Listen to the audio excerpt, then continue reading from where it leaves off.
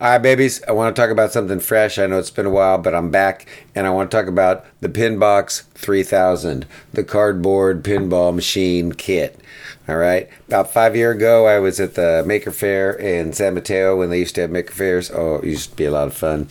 And I see this guy, he's selling cardboard pinball machine kits. And there's a whole bunch of them made, handmade with the ramps and stuff made out of cardboard. Looks like a cereal box kind of cardboard styly. All painted custom. Lots of fun snappy flippers you could cradle and hold and aim and blah, blah, blah. Spinners made with paper clips and cardboard and stuff. And I'm like, this is 5 years ago. I'm like, oh, this is like lots of fun. $50 is what he was selling them for, but he was down to his last one. It was like towards the end of the show. And he was down to his last one. And he finds out I'm a teacher and he wants to sell me the educator kit, right? For like elective classes, like shop classes or whatever, maker clubs or whatever, right? And we can customize, and he's showing me all the different things we can do with ramps and, Raspberry Pi doing scoring. We'll talk about that in a second. But he's down to his last one. I'm like, okay, waving $50 in his face. I'm like, I want to buy that one. He's like, no. I want to sell you.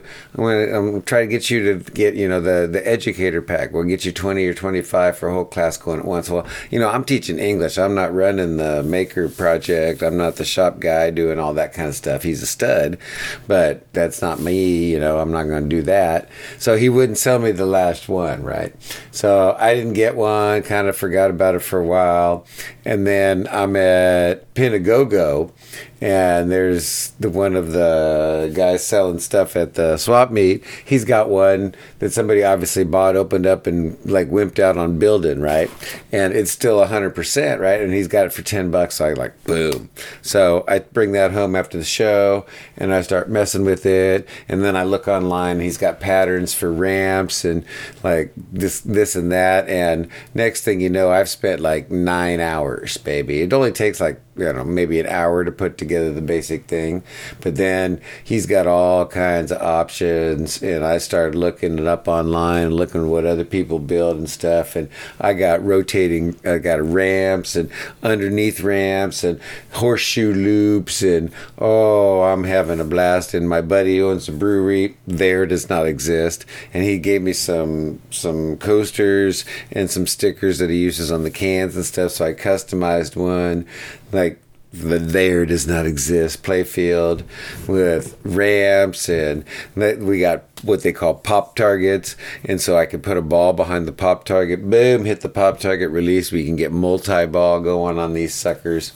And since I've made 2 or 3 or 4 of them, he's got all kinds of stuff. People are taking this idea and running with it. You can hook up the Raspberry Pi and do scoring with digital scoring.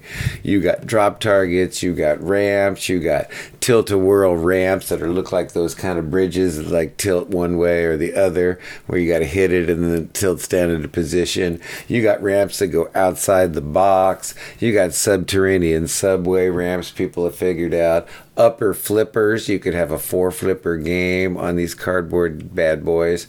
It is so much fun. And once you get into customizing, you can be your own pinball designer.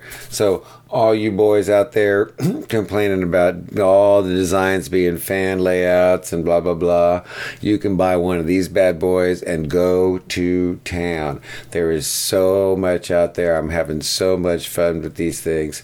And once you get going, you can, I figured out a way we can kind of keep score. You have the other guy bird dog you and watch the scoring opportunities and see what you get. And then you take turns and, we can score and we can gamble on it. And and then you swap play fields for a different look. I've got a horseshoe one on one of my machines. I've got a horseshoe feature where it's like a Newton ball, right? And you've got like 4 balls in it, and you try to get them all on one side and then shoot the ramp on that side, and now it's worth 4 points instead of 2 if you only had 2 balls on that one side. But if you shoot the other ramp now that you got them all on one side, that one's worth 0. right? And so we've got all kinds of stuff we can do with this thing. And you boys that are complaining about pinball designs, well, get out the cardboard and go to town.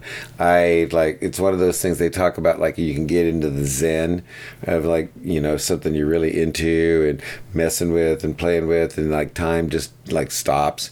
Well, when I'm playing with my Pinbox3000 boys, that's what it's all about. That's the zen of pinball, and building and designing and forming that cardboard and testing this, and let's do a prototype of that. And you can use the blue like painter tape so you can test drive stuff before you go permanent on it. Oh, let's try this there. No, that doesn't quite make the ramp. Let's do a spinner here. It's just anyway, I'm having so much fun with this, and the Pinbox3000 guys are great. So you should check them out on Instagram. I'm sure they're on Facebook. I'm not on Facebook, but I'm sure they're on Facebook. And pinbox3000.com. Highly recommended if you're really into pinball and designing pinball and playing with pinball and fixing pinball and just pinball. It's a lot of fun. Can't recommend it enough, boys. See ya. Bye.